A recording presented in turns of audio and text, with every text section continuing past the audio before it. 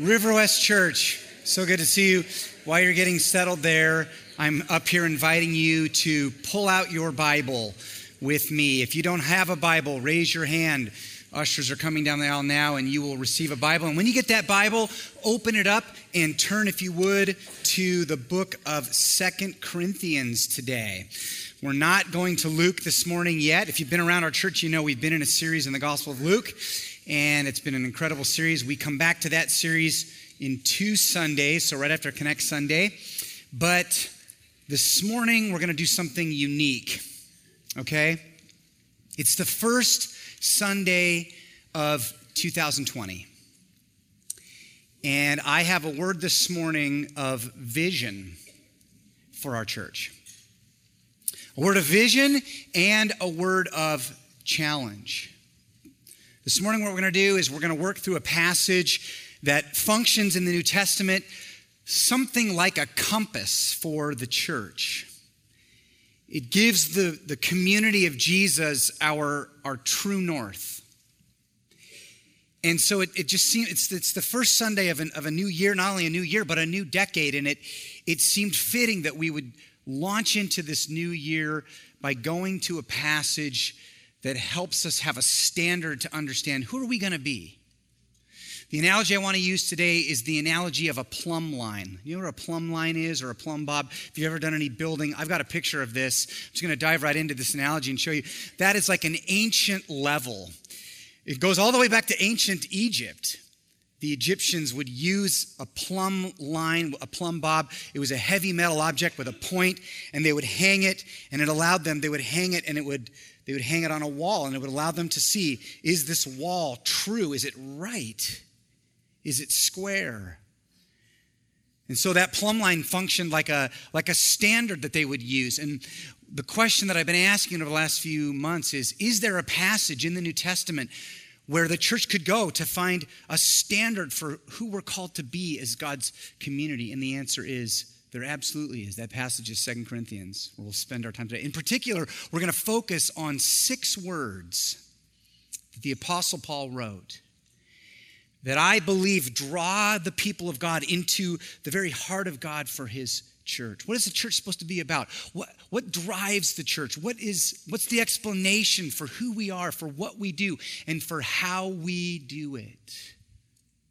The passage we're going to look at this morning is going to help us understand that. So, if you're newish to River West, and you're still feeling like you're getting your bearings here, here's my hope for you. This morning, my hope is by the time this sermon is over, you will be totally in with us. You'll be so convinced that you want to be a part of what God's doing through River West Church. Amen? Amen? If you're a visitor or you're checking out Christianity, here's my hope for you. My hope for you is that by the end of this sermon, you will have been let in sort of behind the curtain to understand what is the heart of Christianity. What is it that drives Christians? Perhaps you've wondered that, and you've gotten versions of it out there in the world and the media. But what if there was something deeper, something more concrete, something more real? My hope for you is you'd be so compelled today, you'd leave going, I actually want to be a part of this Christian thing. And if you're with us, if you're a member, if you've been with us for a long time, my hope for you is just that you would get renewed and inspired. You'd have renewed vision and conviction about who God is and what he's called us to do as a church. Does that sound lofty? Does that sound impossible? Does that sound good? Should we do it together? Okay, where would you go?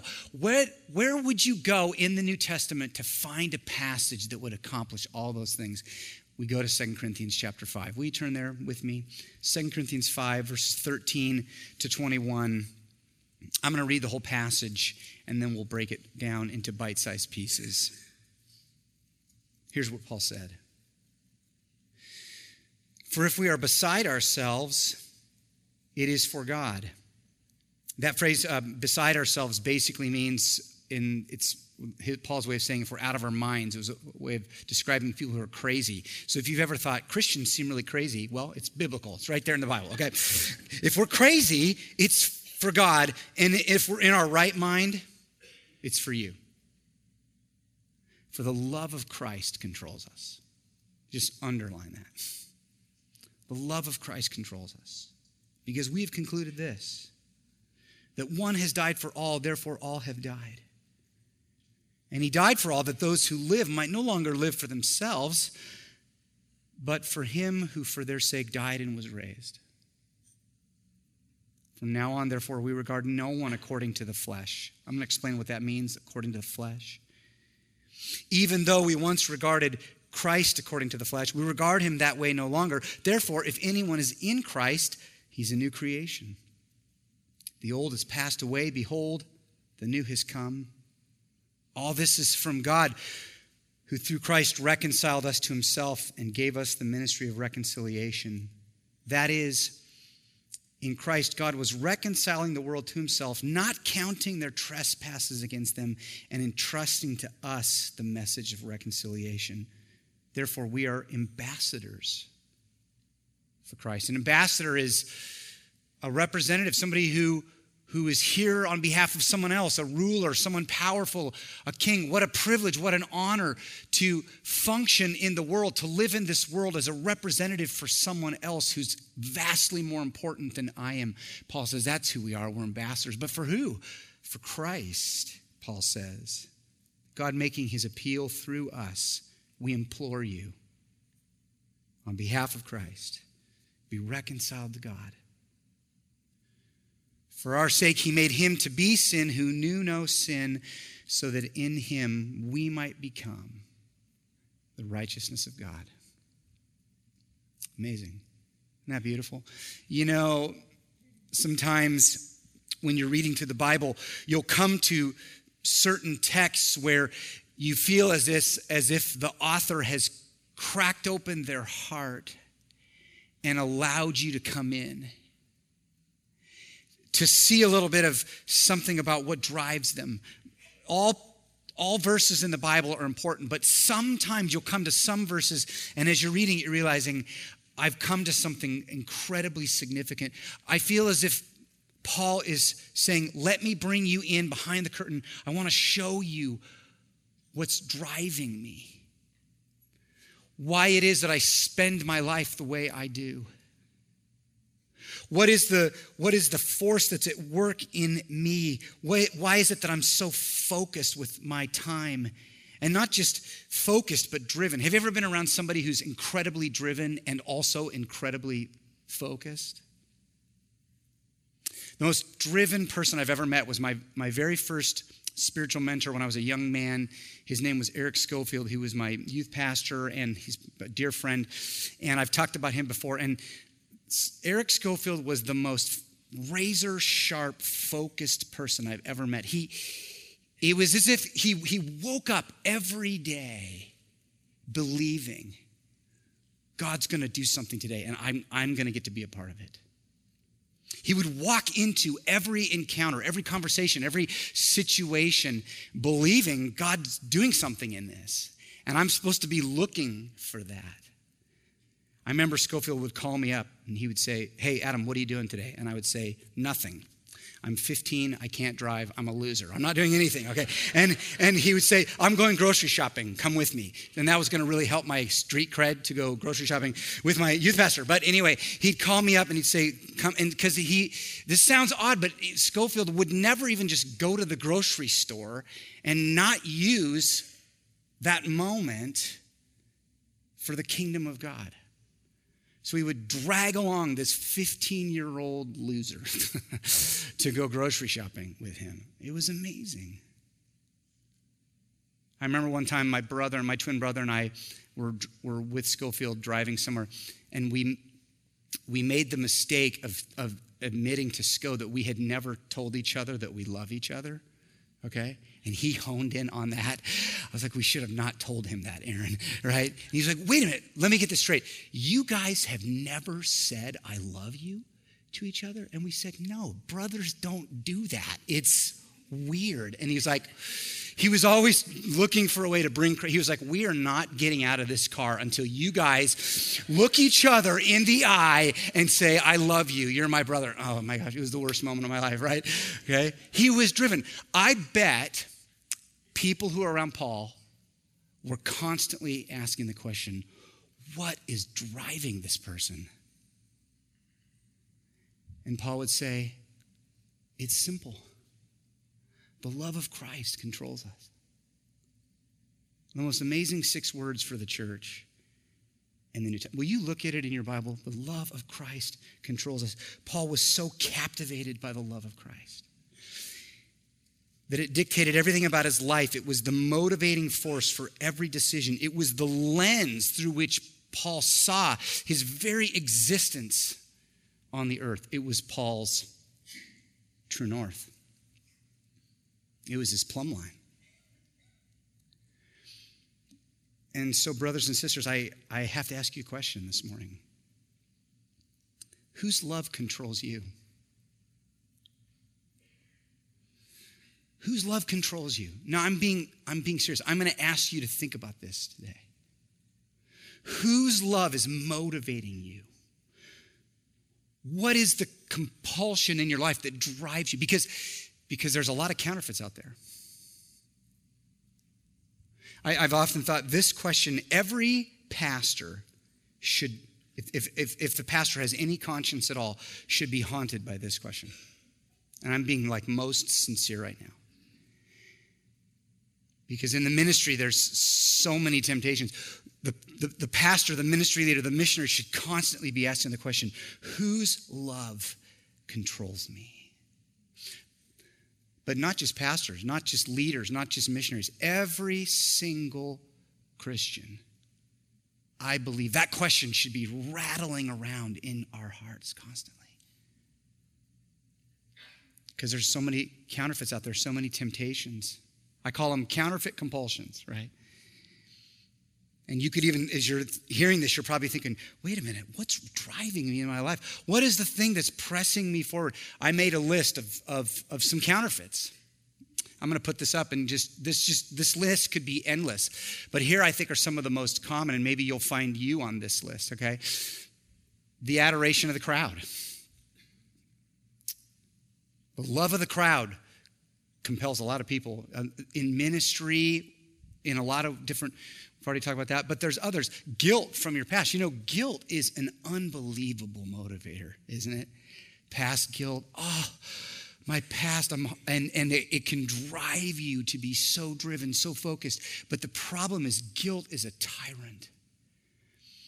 Yes, it can be motivating, but it will suck the life out of you. It will leave you dead. Desire for prominence or success or wealth or power or fill in the blank. A longing to earn God's approval. You say, God, have you ever slowed down and go, yeah, I'm constantly trying to win God's approval. But wait a minute.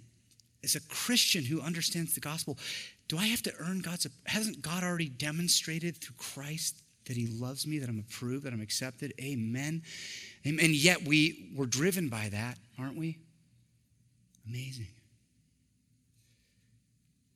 And so this morning, I'm going to ask you to consider this question with me. Whose love is really controlling you?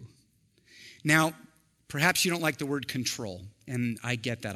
That word control for some people, it kind of lands with a lot of tenderness. Maybe you were in a relationship that was really controlling, and when you hear control, and actually, I'm going to move away from that word control right now because I'm not even positive that the word control is the best translation in here. The Greek word is really hard to translate with one English word. And so what'll happen is you open different English Bibles, you'll see different kinds of words that are used to capture this one Greek word. So in the ESV, it's control, but here's how the NIV says it. Some of you have an NIV. It says, for Christ's love compels us. It's compelling. Controlling sounds restrictive, but compelling sounds like I'm being moved forward by something. Or the King James Version says, for the love of Christ constraineth us. Right? Constraineth. It's this beautiful word. Or the New Revised Standard Version, for the love of Christ urges us on. The New American Bible, the love of Christ impels us. Or J.B. Phillips, the very spring of our actions is the love of Christ. It's this compelling, impelling, pressing, guiding. In the Greek, the word means to be pressed in on both sides. It's like these boundaries that keep you from wandering one way or the other, but the boundaries also press you forward to live your life on mission, and it's beautiful and it's powerful. The illustration that I thought of is, when a river comes to a place where you have steep rock walls on either side and the water is forced into a tighter channel. Like at the top of Multnomah Falls, imagine there you are. You've hiked up to the top of Multnomah Falls, New Year's resolution, and there you are, and you're looking, and the water comes to this place where rock walls force the water together, and the water gets deeper and more powerful, and then it shoots out over the fall. This is the image that Paul's using. This compelling force in your life that drives you. And so, brothers and sisters, now wait a minute. It's the first Sunday of 2020. And I believe God actually has a vision for our church. And the vision is this: to lock into this idea as a community. As individuals, yes. But as a community, God would say, I want you to make this the very heartbeat of your church. The people in Lake Oswego would say, what is driving them? What is compelling them? What is the explanation for the way these people treat us, the way they navigate life in this world? That we would, with one voice, say, the love of Christ compels us. We've been so compelled by his love. As a church, but also you in your individual neighborhood, in your sphere of influence, at work, wherever you go, I believe God is saying this is the vision. It's been the heartbeat of River West Church, and God says, let's renew our vision and our conviction. Amen? Amen. And so the question I have for you is, what does it look like as a community to be compelled by the love of Christ? What would that kind of church look like? Well, Paul gives us three things, three sort of markers. And this is going to be the framework we'll use here for the next 10 minutes together. And so you can write these down. And these are from the passage. I'm going to show you these are from the passage. Three things the love of Christ gives a community. Number one, motivation to live sacrificially. Number two, discernment or wisdom, spiritual insight, okay, to see people the way that Christ sees people. And number three, courage to stay on mission. And Paul would say all of those are traced back to it's the love of Christ that drives people to this. To motivation to be sacrificial, to wisdom to see people the way Christ sees them, and courage to stay on mission. All of it is rooted in the love of Christ. So let's work through these together. We begin with motivation to live sacrificially. It's right there. Did you see it in verses 14 and 15? 14b, to be specific, and verse 15. Look at your own Bible. Paul uses some logic language here. And when you read over it quickly, the logic seems really straightforward, but what I'm going to suggest to you is if we slow down right now and really pay attention, we're going to scratch our heads for a minute, because what Paul says is actually a little bit confusing. He says, 14b, because we have concluded this. That's logic talk. We've come to a conclusion. What's the conclusion? That one has died for all, therefore all have died. And right when you read that, you should scratch your head and say, what? Wait a minute. I thought the purpose of the sacrificial death of Christ in my place as my substitute was for the purpose that I wasn't supposed to die or have to die. But now Paul's saying, here's what we've concluded, that one died for all, therefore all have died. And the reader's thinking, wait a minute, which is it, Paul? Do we live or do we die? And Paul says, well, it's kind of both. And the answer is in verse 15. So look at verse 15. What Paul does is he now describes in verse 15 a group of people who are alive, but they're alive in a new way. They're alive in a way where they are freed from self-centeredness because somehow they have participated with Christ in his death. Amazing. Do you see it? Verse 15, here's why he died for all, that those who live might no longer live for themselves, but for him who for their sake died and was raised. Paul says, I'm envisioning a people who are now alive. They're alive in a new way. And the reason they're alive in this new way is because they participated somehow with Christ in his sacrificial death. And it has allowed them to spring to new life, a life that's no longer focused on self. Reminds me when Paul said in Galatians 2:20, remember this? He said, I've been crucified with Christ, and I no longer live, which is ironic because he was alive when he was saying it. I've been crucified with Christ. I no longer live, but Christ lives in me. And the life I now live in this body, I live by faith in the Son of God who loved me and died for me. So it's this way of seeing our Christianity as we participate in Christ's death and then his resurrection, and it frees us to live for others. It's amazing. Paul's purpose in this, my friends, was he wanted to captivate you so that you could be freed from self-centeredness. To be captivated, to go, wait a minute, Christ died for me. What I love about Paul was Paul never got tired of thinking back on his salvation. He never lost that joy, that sense of, Jesus died for me. Incredible. He always had that with him, and it was a powerful motivator. I imagine what it would be like. Have you ever played the game where people say, if you could go back to any point in human history and live one day anywhere in human history, where would you go? Have you ever played this game? And my answer to that is always the same. I would go back to the day of the cross. And I would want to stand there with the crowd, and I would want to look at Jesus. And I would want to see the look in his eyes. And what if you were there? I mean, imagine being there. There you are. You're standing there. You're looking up, and you know this person is divine. And what if Christ were to make eye contact with you? And you were to see love in his eyes. Incredible. It would be like constantly living with that sense where your breath has just been taken away. That's how Paul lived his life, captivated.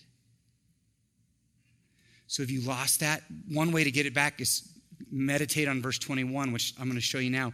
It's at the end, but what Paul does in verse 21, which I'll put on the screen, is he says, let me explain to you the meaning of the cross. I've thought about this verse for 25 years of my Christian life. It's so rich. For our sake, God made him to be sin who knew no sin, so that in him we might become the righteousness of God.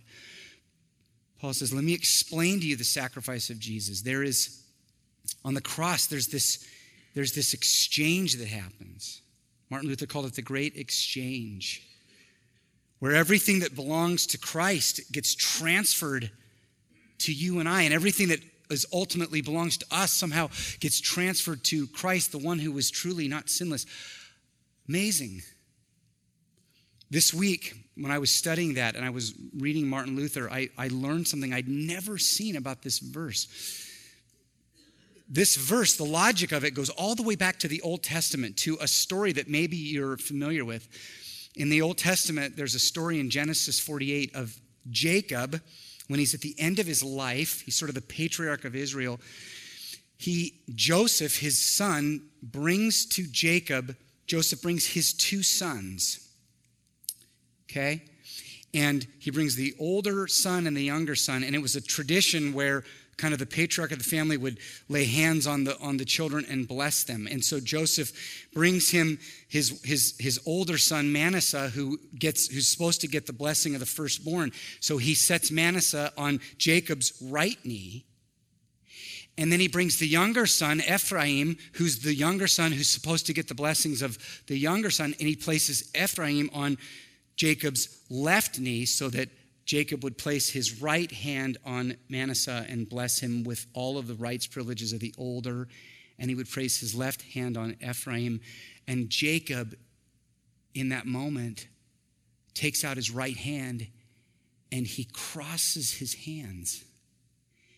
And he lays his right hand on the younger son and his left hand on the older son.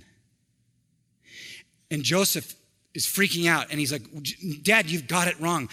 Manasseh is the older, and Jacob's like, no. I'm trying to show you a picture of the Messiah. Because at the cross, God crossed his hands. And everything that was rightfully Christ as our older brother was transferred to us, the younger brother. Righteousness and blessing and forgiveness, the adoration of God, holiness, to be called God's beloved.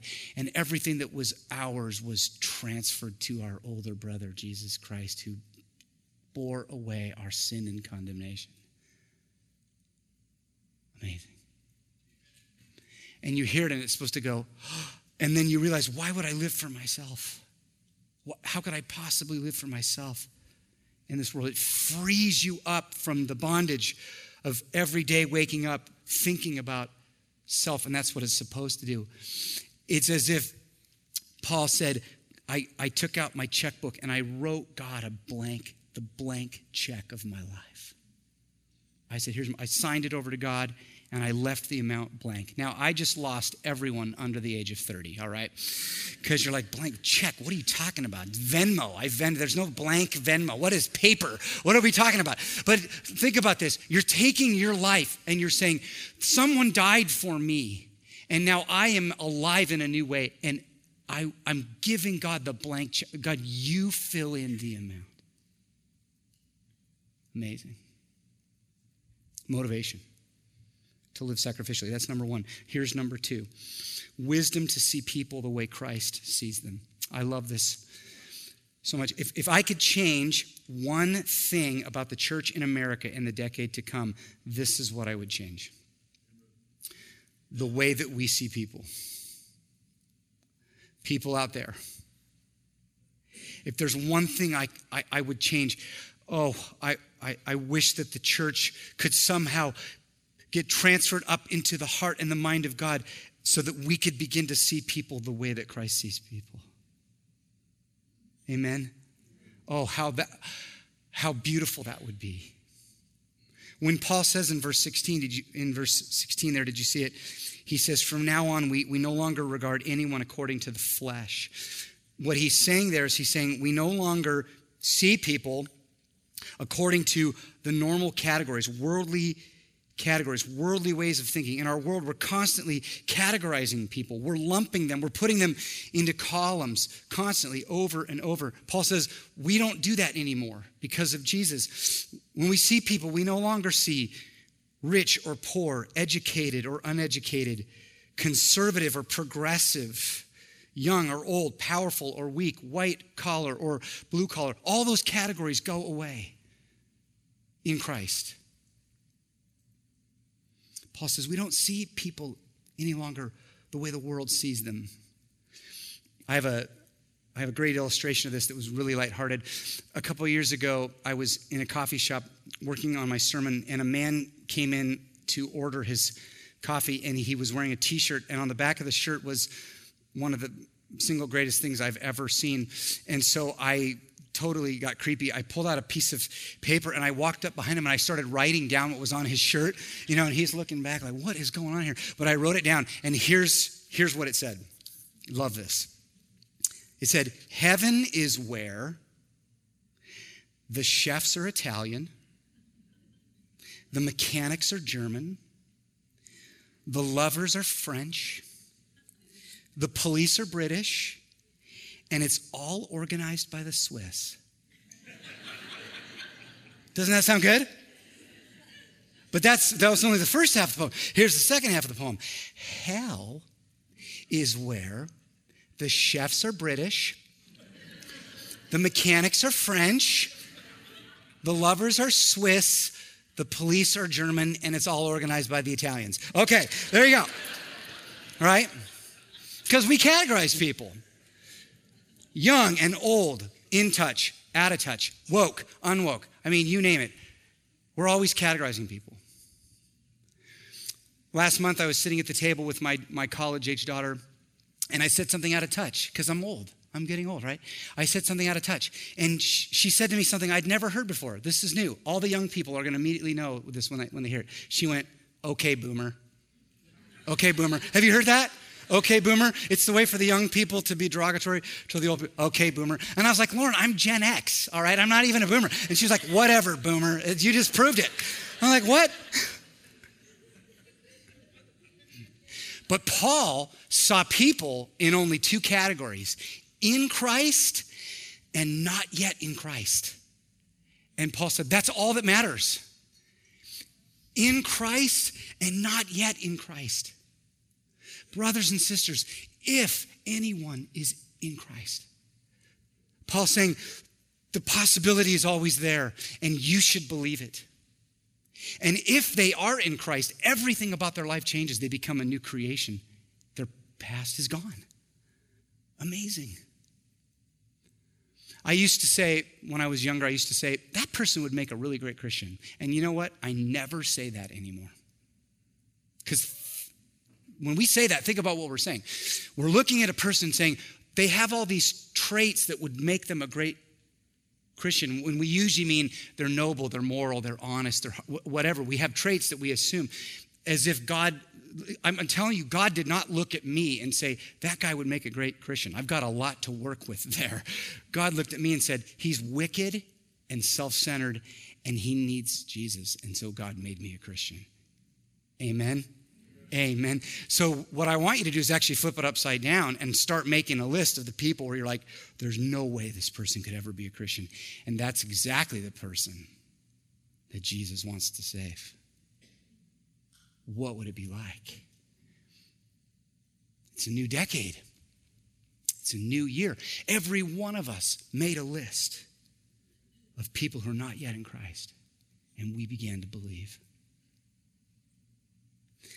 I'm going to tell you how to do that in just a moment. But first, we have one more to do. So we're getting motivation to live sacrificially. We're getting wisdom to see people the way Christ sees them. And finally, courage to stay on mission. I predict, and my heart is sad with what I'm about to say. I predict that in the decade to come, many churches in America and in our world are it's going to take incredible courage for churches to stay on mission. And it breaks my heart to say this because the reality is the mission that God has given the church is not popular and it's going to get increasingly less and less popular. And churches will face unbelievable pressure to wander away from the actual mission. And it breaks my heart because what will happen is the light of the gospel in those churches will flicker and eventually fade.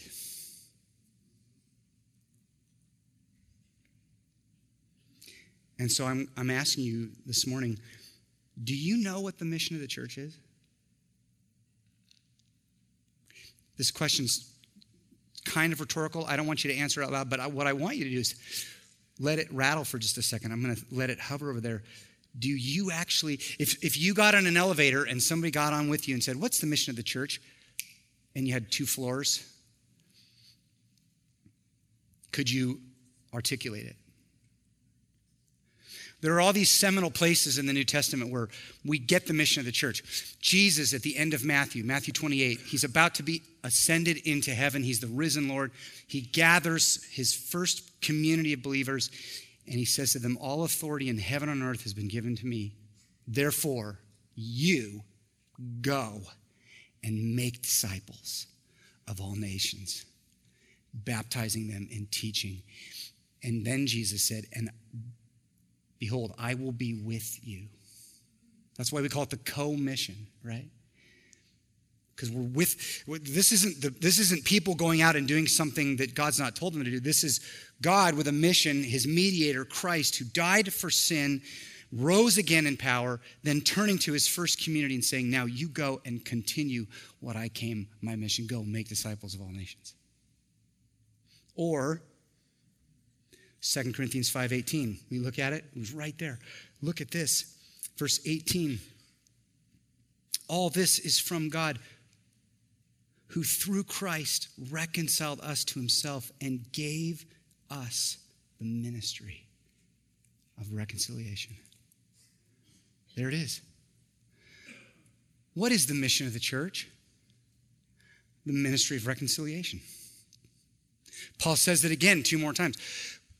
God, through us, through our lips, through our ministries, imploring people, be reconciled to God. That's the mission. Brothers and sisters, the church, our church, and other churches in our community, we have been entrusted with the most important, focused, singular mission in the entire world. Unbelievable. I'll spend the rest of my life wondering, God, why did you entrust this to us?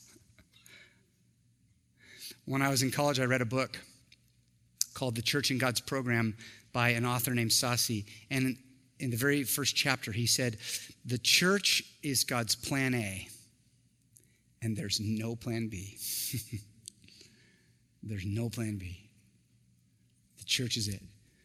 You say, where in the world, where has God entrusted the ministry of telling every person who is not yet in Christ, God has taken care of the sin problem, be reconciled? Paul says, there's only one place where God has entrusted that mission. It's the church.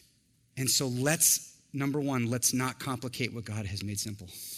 Amen. And we're not going to go into mission drift. All right? So this means 2 things. The first, I'm going to talk about us. I'm going to talk about the pastors, the elders, the leaders. Here's what I want you to know, River West. As a leadership team, our primary focus at our church is God's ministry of reconciliation. Making disciples. You could use the word evangelism. Everything that we do, we're always asking the question, does this contribute to that primary mission? Now, there are other things that we do that are important. Ministries of care, ministries out in our world, providing for people. All of those matter, but we're always asking the question, do all of those ministries contribute to this first primary ministry? And if they don't, we're not going to spend time on it. We don't have time. We cannot go into mission drift, right?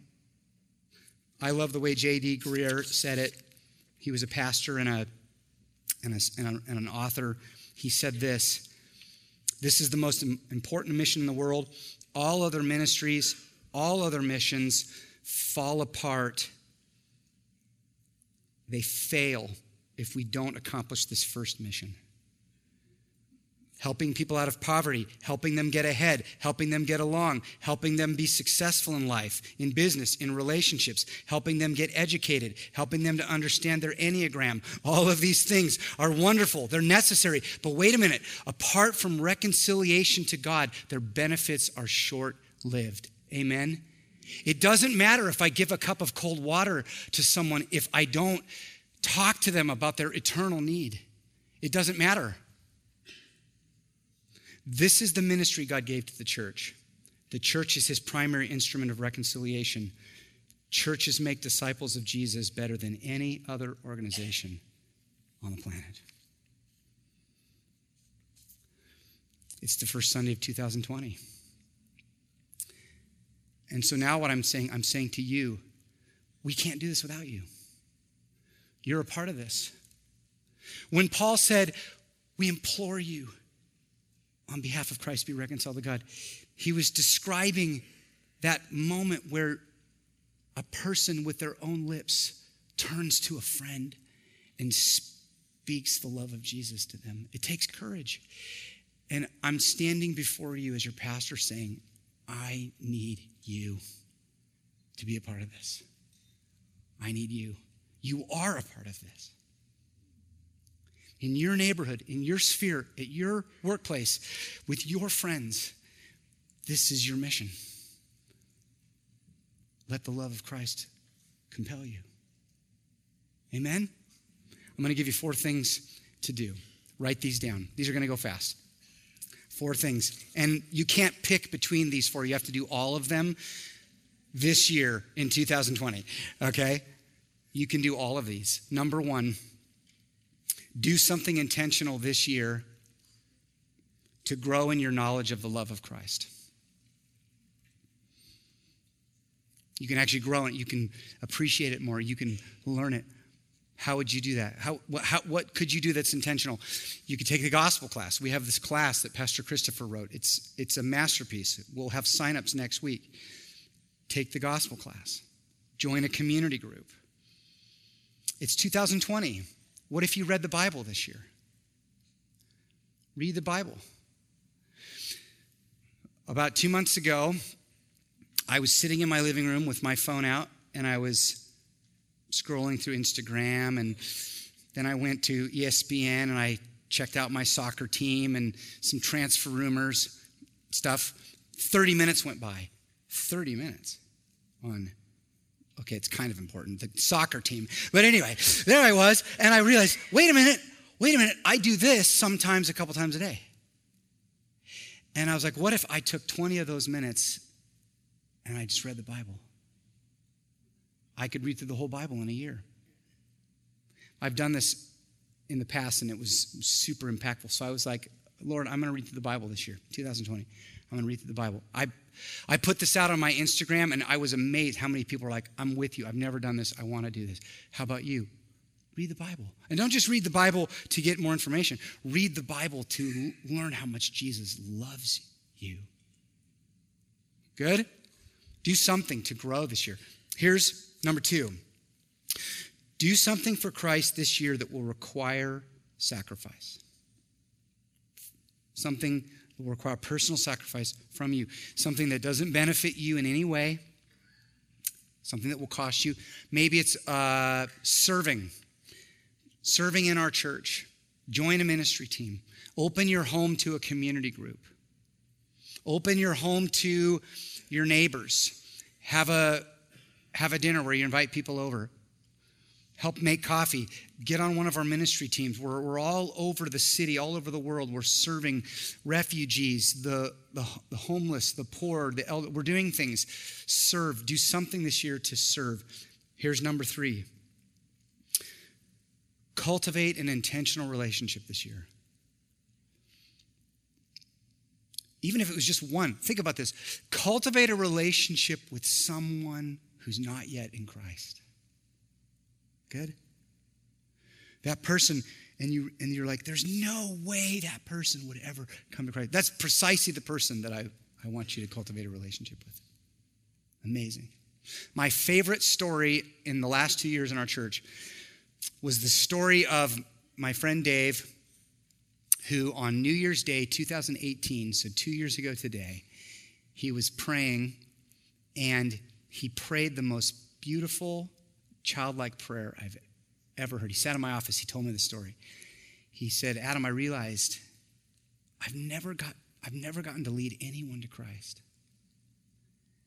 And it was so honest, and he was really emotional about it. He was like, I've always wanted to do that. And for some reason, on New Year's Day 2018, I got down on my knees, and I just said, God, I would really love to be able to do that this year. Isn't that amazing? 1 month later, he's sitting in the chair of his eye doctor. This guy's life was falling apart. His wife had just committed suicide 6 months before. He was broken. And he said to Dave, he was like, Dave, I've never met anyone like you. You are the craziest person I've ever met. You're out of your mind. And he was like, what drives you? What compels you? And Dave shared the gospel with him. He came to Christ. He worships in our church to this day. That's a great prayer to pray. Just pray, Lord, led by the Spirit, God, help me to create an intentional relationship this year. Can I tell you something? That is a prayer that God loves to answer. Amen? Amen. My friends, we're going to study Luke. And what you need to realize is where we are in Luke, what we're getting is we're getting a vision of Christ's heart for people. Think about this. In Luke, Christ has set his face towards Jerusalem. He's compelled and motivated to live a life of sacrifice. Number one. Because why? Because he sees people the way God sees them. So he's going to tell all these parables, the parable of the lost son, the parable of the prodigal son, the parable of the lost coin, all of this teaching. Jesus sees people the way God sees them. And he's on his way to Jerusalem. Why? Because he's never going to drift from his mission, which is to reconcile people to God. And what I'm telling you is we're studying Luke. What if this was the year where you, through an intentional relationship, brought someone with you to church to sit at the feet of Jesus, see the heart of Jesus, learn the teaching of Jesus? Amazing. Amazing. I want to call you to it. And I just have one more thing I'm going to say, and this will be it. And I am saying this with absolute sincerity. I'm imploring you in the name of Christ to be reconciled to God today. Do it today. Do not wait. My friends, God loves you so much. He has gone to the ends of the world to take away the sin problem. There's no boundary there. I implore you, be reconciled to God. Have you come in scared or resisting or feeling unworthy? God's wiped all of that away. There are no boundaries. You don't even have to do anything. All you have to do is allow God to continue to open your heart in faith to Jesus, to begin to worship him, to pray. And I'm going to pray about that right now. Will you bow your heads with me?